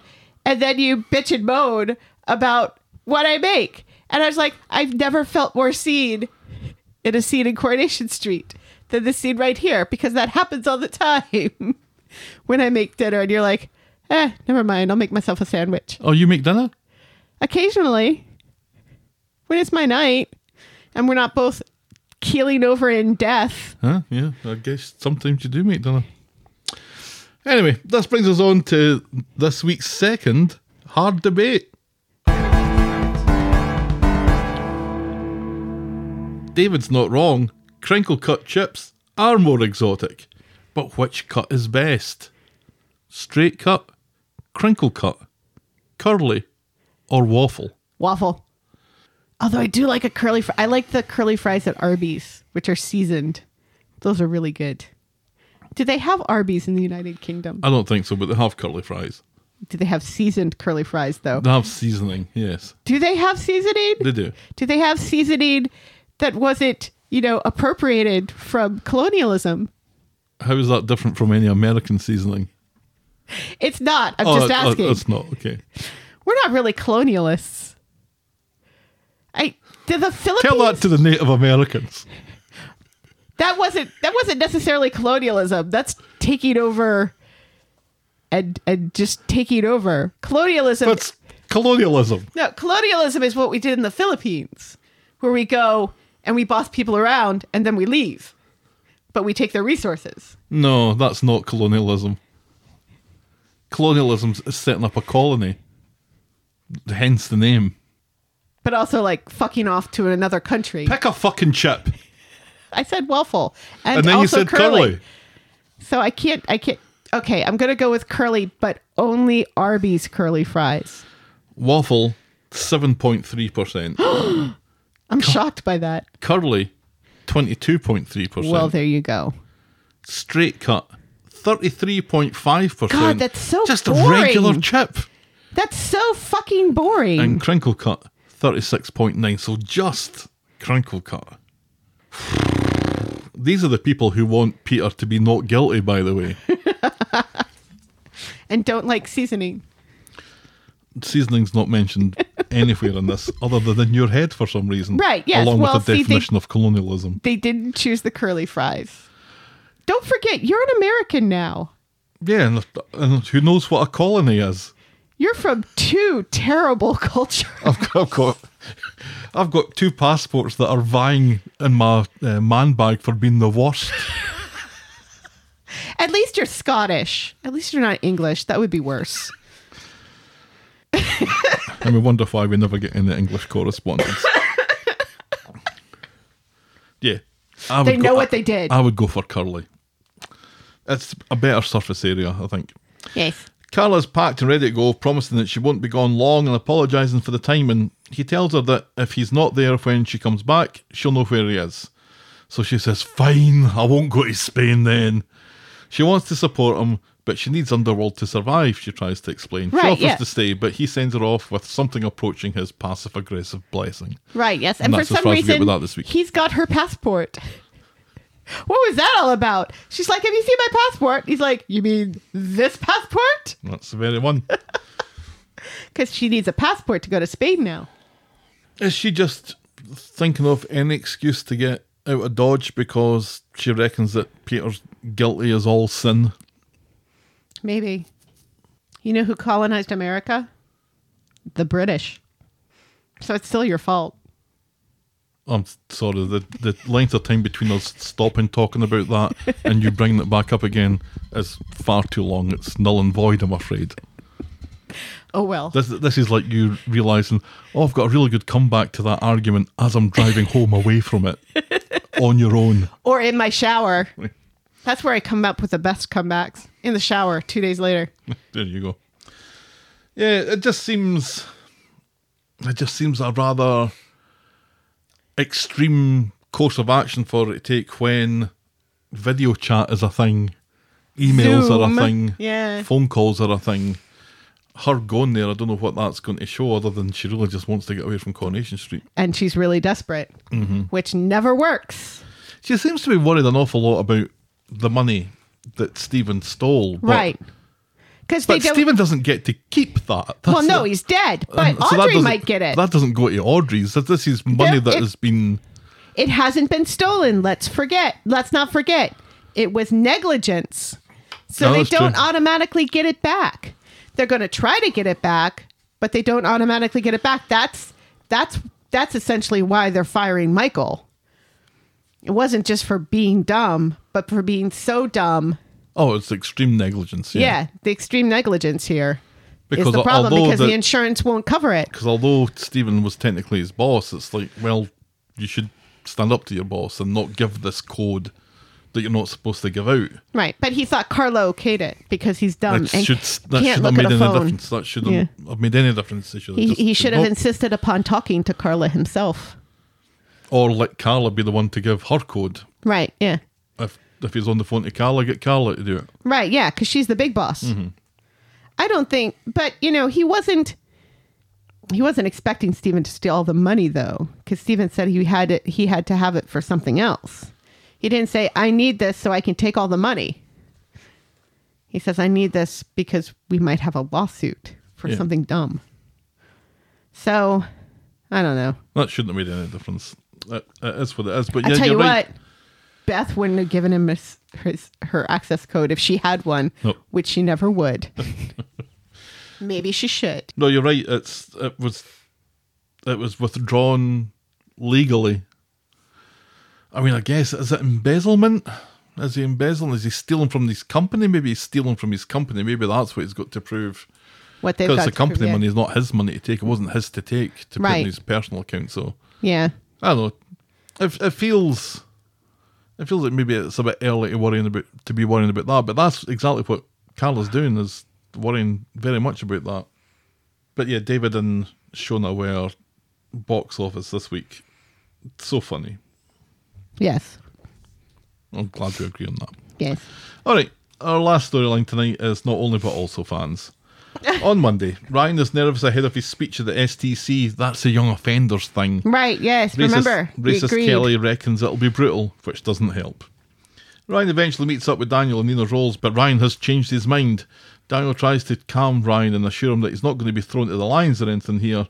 Ryan goes off for a coffee and Daniel gets on the phone to someone looking for a favour. So at the STC, ahead of the talk, we learn that Daniel's secret weapon to calm Ryan is Daisy. So the two of them can do it together in front of the kids, but not like that, and also give the talk. Ryan is wobbling big time, but Daisy puts him at his ease. This is his chance to tell it how it is and have an impact on even just one kid. It's their story. How can they get it wrong? Right. So Daisy goes first, explaining to a small group from the bad haircut wing how the acid attack has changed her life and personality. One of the boys, Matty, finds all of this quite boring. And yawns. Ryan goes next and talks about his scars and how he's doing quite well. But Matty becomes quite animated and eventually storms out. So Daniel goes after him. And outside, Matty isn't interested in this violin story. Ryan comes out and Matty reveals that he's inside for glassing a bloke for eyeing up his bird. So Ryan asks for a few moments alone with Matty in the corridor, but not to punch his lights out, to talk to him. Interesting. And later, Ryan somehow encourages Matty to go back into the room, and he finishes his speech, which essentially tells them that it's easy to get caught up in your life, and it can all change in an instant, and he advises them to take a beat before doing something that they might end up regretting. And might have changed someone's life forever. Free their minds, and the rest will follow. Be colorblind. Don't be so shallow. Be the master of yourself. Great advice. And Ryan gets a warm round of applause and a generous bunch of roses. And Daisy gets nothing. At Nina's roles, Daniel is very happy with how the speech went and was impressed by the reaction from the kids with the bad haircuts. Daisy was impressed too and reckons that if Ryan is capable of doing that, maybe he shouldn't be wanking off in front of strangers anymore. Yeah, but this doesn't pay as well, says Ryan. Doesn't pay at all. So on their way home, Daisy realises that the acid attack happened 7 months ago and she's just now starting to get over it. It's changed her and Ryan forever, and it's hard to explain if you haven't lived it, she says. Right. And Daniel sucks a thoughtful tooth at this. On Tuesday, Daniel has received positive feedback from Daisy and Ryan's presentation yesterday from his boss. He thinks this is a great opportunity for her to mentally reset, whatever that means, and he leaves her to self-manifest, again, whatever that means. As soon as he's gone, Ryan calls and arranges to meet Daisy for lunch. Ryan is working out when Daisy arrives at his flat. He quickly hides his steroids. Massive, huge barbells there. Massive. They're so big. She worries that she's interrupted him from the masturbating. She wants to go for a walk, so he sends her to the cake shop while he jumps in the shower. So Daisy and Ryan have their walk, and they get back to the precinct when Max and Gav are having fun with a bottle of water, and Gav ends up accidentally throwing water in Ryan's face. Ryan reacts badly, wrestles Gav to the ground, and looks like he's going to start laying into him when Daisy pulls him off. But not like that. And he realises that he's overreacted. And also, oh, you don't have your guitar over there. I'm surprised. Because in Ryan's mind, he sees Justin. Yes. Which was not appreciated. No. By me. Flashback of the week? Well, no, obviously. No. Tim gets all the flashbacks of the week. This isn't really a flashback because Justin was never there. Back in the flat, Ryan is agitated and worried that he could have really hurt that lad. He has a name, Ryan. And Ryan doesn't know it. And it's Gav. Daisy wants to know what was going through Ryan's head, which seems to be pretty obvious, I think. She thinks that Ryan is suffering from PTSD and is upset that Ryan hasn't been talking to her about how he feels. She nips his head until he snaps at her and admits that he's been injecting himself up the arsehole with steroids. He explains how he tried to replace his trauma with muscle mass. He looked at it like it was armour. Daisy gets it, but says that he's just hurting himself and this isn't him, but he doesn't know who he is anymore. Daisy says that she owes him so much, but the man that she saw yesterday was the best version of him, and she asks him to let her know when that guy is back. Daisy meets up with Daniel and tells him about Ryan's steroids, which Daniel already knew about. Right. She's shocked that he didn't tell her. He says he was keeping her confidence, just like what she did with his wanking online. She says it's completely different. It isn't. It's not. Not at all. It's 100% the same. It really is exactly the same. It is. Back at the flat, Ryan goes to his send pics page, not OnlyFans page, and gives a signing off speech. He was looking to protect himself, but ended up just hurting himself. His truth has become a lie. He switches off the filter and shows off his scars, introduces himself as Ryan. The chat goes wild with people who read the Weather Gazette article the other week and knew all of this already. Right. And oh my God, we finally get to see the filter, and it's so stupid. It's awful. It's the worst. It's a challenging wank. Right. Yeah. It's kind of like It's a Roman helmet. That's what I thought it looked like. No, it's like Wesley and The Princess Bride. It's like a bandana over his eyes with like some of it hanging down over on the side. No, it looked metal to me. It was cloth. He metal. looked like the Dread Pirate Stevens. He goes on to explain about the acid attack and how connecting with so many strangers meant that he didn't have to deal with a damaged version of himself. But there aren't enough likes in the world to make you like yourself. Paraphrasing Confucius there. He admits to not being okay. It's time to be Ryan again. And it's okay to not be okay. Daniel was watching this in the cafe with Nina and Roy looking over his shoulder, which I'm so glad he wasn't wanking when he was doing it. That could have turned south pretty quick, couldn't Very it? quickly. Daisy comes in, still in the mood with Daniel, until he tells her about Ryan's live stream and suggests that she watches it. In the community garden, Daisy watches Ryan's video. Alone and with headphones on. And then she goes to see him, hugs him, wenches him, then fucks him. Yep, in that order. Afterwards, Daisy's in a rush to get out. Ryan would like to talk about the hole they've just had together and tells her that he loves her. She shouldn't have let that happen, she says, just as there's a knock at the door. It's fucking Daniel. Ryan tells Daisy to hide. Which is dumb. She should have just, except of course for the fact that her shirt's on inside out, which we'll find out in a few minutes. But I think it would be perfectly reasonable to Daniel that Daisy would watch that and then go speak to Ryan. So she should just stay out there and not be suspicious. Right. He lets Daniel in and quickly manoeuvres him out to the pub, which allows Daisy to sneak out the toilet, and it's all the more confusing that she doesn't then leave, because instead she hangs about, waits for someone to come home, someone that she assumes is going to be Ryan, but is in fact racist Kelly, who is very suspicious of Daisy being in her flat and the sexy aroma in the air. And her shirt being racist inside Kelly out. points out that her top is inside out. Although it's kind of hard to tell. Daisy meets Ryan and Daniel at the bistro. Daniel nips off for a shite, which allows Ryan and Daisy to talk about what happened and how racist Kelly caught her. Ryan doesn't think she'll say anything. Daisy can't process this, and what they did was wrong, and she feels guilty. They need to forget all about it. Ryan doesn't think he can. Find a way, says Daisy, and Ryan storms out. On Wednesday, racist Kelly and Ryan are having brekkie. And that's kind of nice. She points out that Daisy's top was on inside out yesterday and it's obvious that they got their hole. He casually denies it, while she seems to have a troubling text from someone and rushes off to work. Ryan drops in at Carla's. She saw his live stream yesterday, and again, I'm so thankful it wasn't the OnlyFans, and is proud of him. The problem is, Ryan isn't making much money since he quit the wanking, so Carla reads between the lines and invites him to come back to stay with her, which he is more than happy to accept. Even though she's fucking off to Spain. Right, yeah.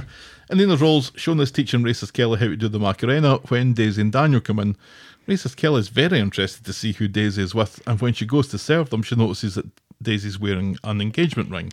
"Oh, you're engaged," says Racist Kelly. "That's nice," which is a totally normal thing for her to say. Right. Daniel doesn't notice and starts talking about a job trial that Daisy has coming up.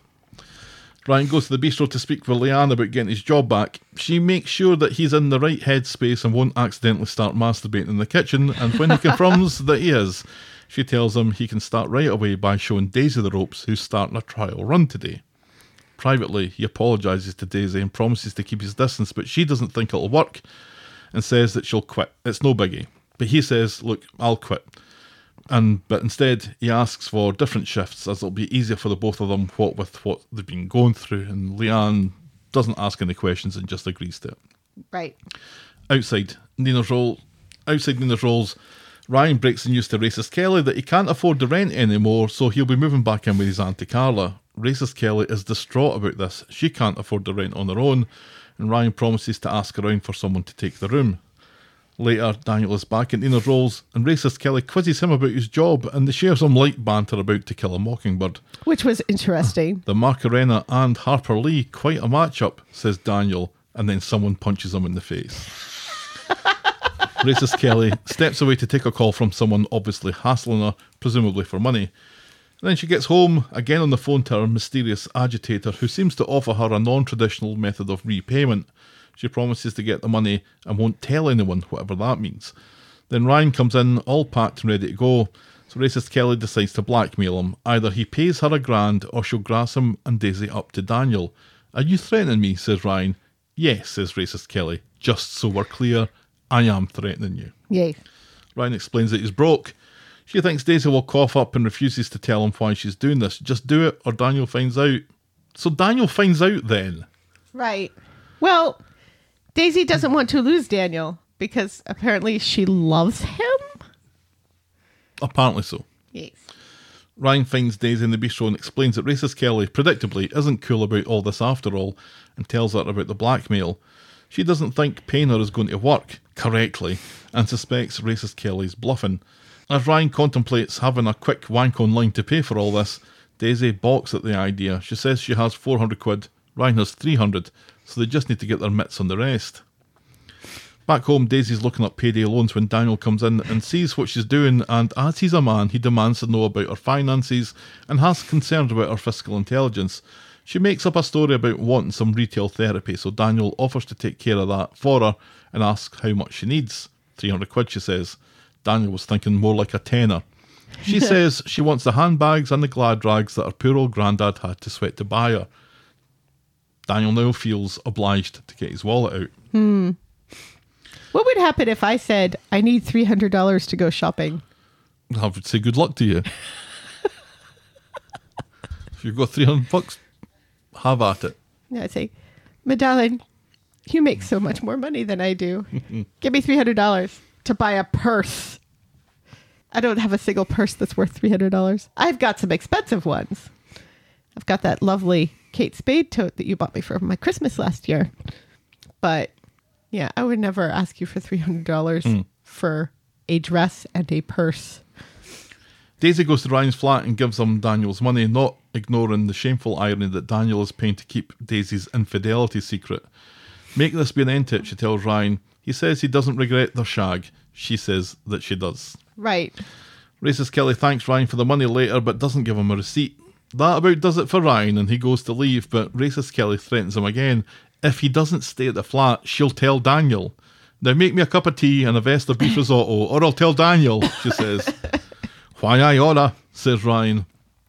At the bistro, Daisy has gone and he's already moved all of his stuff out. Right. So it's like kind of awkward. At the bistro, Daniel has gone along to watch Daisy working and ask her what she bought with the money. She says she's keeping it for a special occasion. Ryan comes in to explain how the inevitable problem has arisen. Racist Kelly won't let him move out. Well, just move, she says. Right. Ryan's suggestion is to keep her sweet, take all the hours he can afford to keep on paying her off. This is a fantastic plan that will definitely work. And that's how we end this week's episodes. You know, it's so frustrating because they keep seeming to try to humanize racist Kelly. Yeah. And yet every attempt to humanize her by making her buddies with Ryan and then talking To Kill a Mockingbird with Daniel is just messed up by this whole blackmail thing. And also offering to pay for something with sex with a guy on the phone, which means it's not her dad. No. Which was my initial. Well, let's hope not. Yeah, that would be terrible. But you know, this has been our problem with this character is that they don't seem to know how to humanize her. And God bless her. I read an interview with the actor this week, and she said is that she really cares for Ryan and sees him kind of as a big brother. So what she's doing is to protect him from Daisy. And I'm like, No. no, Not what's happening at all. that's not what's happening here. She's being terrible again to people who have been kind to her. This keeps happening to her. Yeah. Or not to her. She keeps happening to other people. She's going to run out of people who are even slightly sympathetic towards her. She gets herself in a spot of bother. Let's imagine that it's more than a spot of bother, but Right. she gets herself into some bother. She needs to get out of it, and the way that she gets out of it is by doing something appalling. Right. To people who are kind to her. Yeah. I mean, from Ryan's point of view, I mean, we know that he's not the brightest, but this was always going to go this way. She's threatening to tell somebody something unless you give me money. Right. Well, if I give you money, you can still tell them. There's nothing Right. to stop you doing it, No. or to ask for more money, or Right. now to demand that, You stay with me. or anything. Right. I need a chippy tea, or a tell Daniel. Right. I need you to give my feet a rub, or I'm going to tell Daniel. Right. There's nothing to stop any of those things happening. So Correct. the only thing to do once that demand has been made for the first time is, Tell Daniel. I know you don't want to, but you're going to have to. Right. And say, look, it was just a stupid moment. We both regret it, even though Ryan really doesn't. And it's so frustrating because there's a perfectly good Alia just sitting there going to waste when they were so good together. Going to waste just filling in for Yasmin when she goes on holiday. That's all she's doing. Yeah. Alia, now that they've blown her up and stabbed her, she's not getting any storylines. Nope. She's not getting a new relationship because there are no more straight men on the street who are single. The only man on the street who is single is Todd. And there aren't any more gay men on the street either, unless he hooks up with Sean, which is never happening. So, I Who's guess... also single. Yeah, I was about to say, wait, Sean is technically single as well. But, and they aren't bringing any more men on the street. They're bringing more women on the street. Bringing women back, but not men. It's so sad. So no, you... Oh, wait, no, Michael's single. Michael's single. Can we go back and let's talk about racist Kelly other than just mentioning Single men. single men, which isn't useful to anybody. Well, it might be useful to Alia eventually. I don't know. It's such a frustrating character because I did kind of like her and Ryan being buddies. Well, we thought that could have gone a horrible way because remember, she insisted that she's 20. Right. She isn't 20. She isn't 20. She said in the interview she's 17. So she said that she's 20. We had a horrible idea that she was going to have a relationship with Ryan, and then this was going to come out about her age and stuff. So I'm glad that Right. that hasn't happened. And that they were going to they were going to do some OnlyFans together. But this blackmail thing is, it's just dull and boring And unkind. and very unkind for what Ryan has, like you said, has done. The whole point of this thing, though, was it's a cheap flat that she's got her 2 jobs now in the call centre and at Roy's. Right. And Roy has been willing to help her out.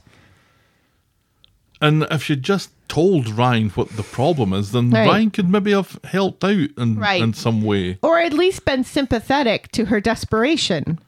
So the blackmail is not necessary, perhaps. No. It certainly shouldn't be the first thing that you jump to. It's also kind of ridiculous, though, the fact that it's a cheap flat and Ryan on his shifts at the bistro can't afford to live there anymore with another person who has 2 jobs. Right. You know? I'm sure when they said how much it cost, the whole point of this was it was cheap. It was cheap enough for her to afford by herself. Yep. So, you know, the whole all of a sudden, oh, Carla, I need to move back in with you. Because that's really the thing that spurred Racist Kelly. I don't think Racist Kelly was going to say or do anything until he said that he had to move out. Mm-hmm. You know, because if he's still helping to pay the rent and stuff and the electricity and all that stuff, then maybe she would have been able to pay off this person on her own for whatever it is. Yeah, I mean, it's odd manufactured drama. We've got the blackmail thing hanging over it, and also the what does she owe to who and why kind of question marks. But do you have any ideas? I don't know. It seems to be something sexual was, I assume, was getting demanded or suggested to her. But what and who? I mean, is it one of the racist gang? I don't know. Maybe she needs an abortion. Is she pregnant? I don't know. Maybe that's what the text was for. Maybe she got a text alert. The fetus is texting her? That would be hilarious. I'm not sure it would be. I don't know. It's tough to care too much when the character is horrible. Yeah. Yeah, and the character is horrible. And, you know, they keep trying to do things to her to humanize her, but they only just turn out to make her more horrible. Because we see people being kind to her. We haven't seen the last horrible. Of Ryan and Daisy together, I don't think. Yes. And let's not forget, and we had this in Corey News a few weeks ago, that Bethany is moving back onto the street soon. And I'm sure that's going to cause issues. Put the cat amongst the pigeons, as it were. Yes. Because let's not forget. Another thing for us to let's not forget. So many things for us to let's not forget this week. Before the cardigan, and technically before Sinead was dead, there was Bethany. Filling in the blanks for Daniel, Bethany, as it were. With the Bethany stare. Right. Yes. Poor Craig. Anybody at home there? No? Okay, Bethany. Bye then. Bethany's exit was the best thing about Bethany. It was really good because it was empowering. Mm-hmm. She was going off to be a journalist, which is something that Daniel wanted to be and couldn't do it. And then she came back. And now she's coming back to be stuck in triangles. So this is just going to get weirder and uglier. Yeah, so there's Daniel, there's Ryan, there's Daisy, there's Bethany. There's Racist Kelly. This is a trapezoid.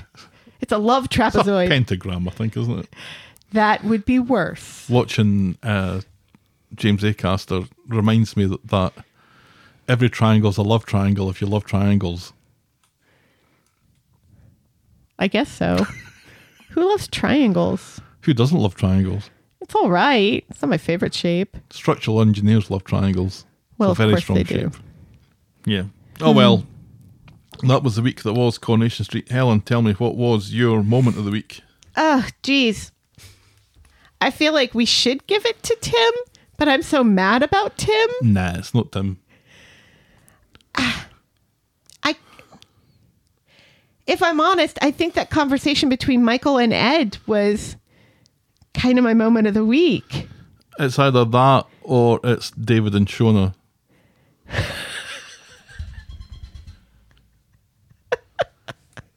I did love that scene. Don't start worrying about shaking the table now that we're 2 hours into this. It's just to show people that I really am amused by you. Thank goodness for that. I mean, I think the Michael scene was honestly the best Michael that we've seen. Ever. Maybe ever. Maybe ever. Although the bit when he realised that, was it Tiana? Yeah, wasn't his. Not only wasn't his, but wasn't. It wasn't Gracie's either. No. That was a fucking scene and a half. That was a fucking scene and a half. But this I thought was... And also when he found out that Ronnie might be his dad. Why do they keep throwing these things at poor Michael? But yeah, I honestly think this is the best Ed and Michael are going to be for the foreseeable future. So yeah, Ed and Michael on the couch. Moment of the week. Your bottom moment of the week? You know, I kind of want to give it to Daniel and racist Kelly about To Kill a Mockingbird, but I actually kind of love that scene. That was a good scene. It was a great scene. Notice though that Daniel couldn't just let her quote from it. He had to join in. Right. Yeah, of course he did. What a fucking prick. Yeah, and once again, here's a scene that should have been really nice and humanizing for racist Kelly, but then in the very next scene she's in, she's blackmailing poor Ryan. Well, that whole conversation was just to find out more about Daniel. Right, but we got to learn a little bit more about her as well. Oh, she knows Harper Lee. I mean, not personally, but you know, because Harper Lee's dead now. As if that would be the only reason. Is it Daniel explaining to Ryan that he can't leave that kid alone, and then Ryan pointing out the security guard right behind him? Yeah, that whole thing was just really dull and unnecessarily complicated. Yes. That is our Boy moment of the week. Well, apologies to David and Shona because that was also a great scene. So what's your score out of 10 this week then? We were both, I think, less 9 last week or 9.5 last week. It is not a 9 this week. No. 5. Yeah, I think I'm 6.5. I thought it was all right. Yeah, I thought it was mid. I don't think it was poor, but I normally expect better from the week after Super Soap Week. Yeah. And there was just so many bits of it that were just... I'm still not over the fact, obviously, that Tim's still alive. Right, yes. That's swaying quite a bit of it. Tim being alive brought the score down. Yeah. Racist Kelly continuing to not be allowed to be humanized. Or develop her character. Let's develop that character, shall we? No. Make her more well-rounded. You know? And I mean, there are characters who are just basically cardboard cutouts at the moment. Like Kirk and Mary to an extent. Remember when they used to give storylines to Mary? Well, that's not anything new. No. But at least those are kind and funny characters. Well, that about wraps it up then. This episode was brought to you with thanks to our friends of the podcast, Daisy, French Ellen, Pickles, DT, Trisha and Wendy. If you've ever had a third-person flashback, write in to tell us about it. We are the Talk of the Street at gmail.com and we're at Corey Podcast on Twitter, Facebook, Instagram, Threads and Blue Sky. You can shout me and Helen a coffee or become a friend of the podcast by heading to ko-fi.com. That's ko-fi.com/the Talk of the Street. Please. Check out the clicky section of boggle.co.uk for links to our merch store and YouTube channel. And if you're so inclined, please leave a rating and other review on the iTunes or your podcast provider of choice. And be sure to check out our pop culture sister podcast, The List of Lists. Yes, please. Thanks for making it to the end of another episode. And we will be back next week with more Talk of the Street. The Talk of the Street. Bye. Cheerio.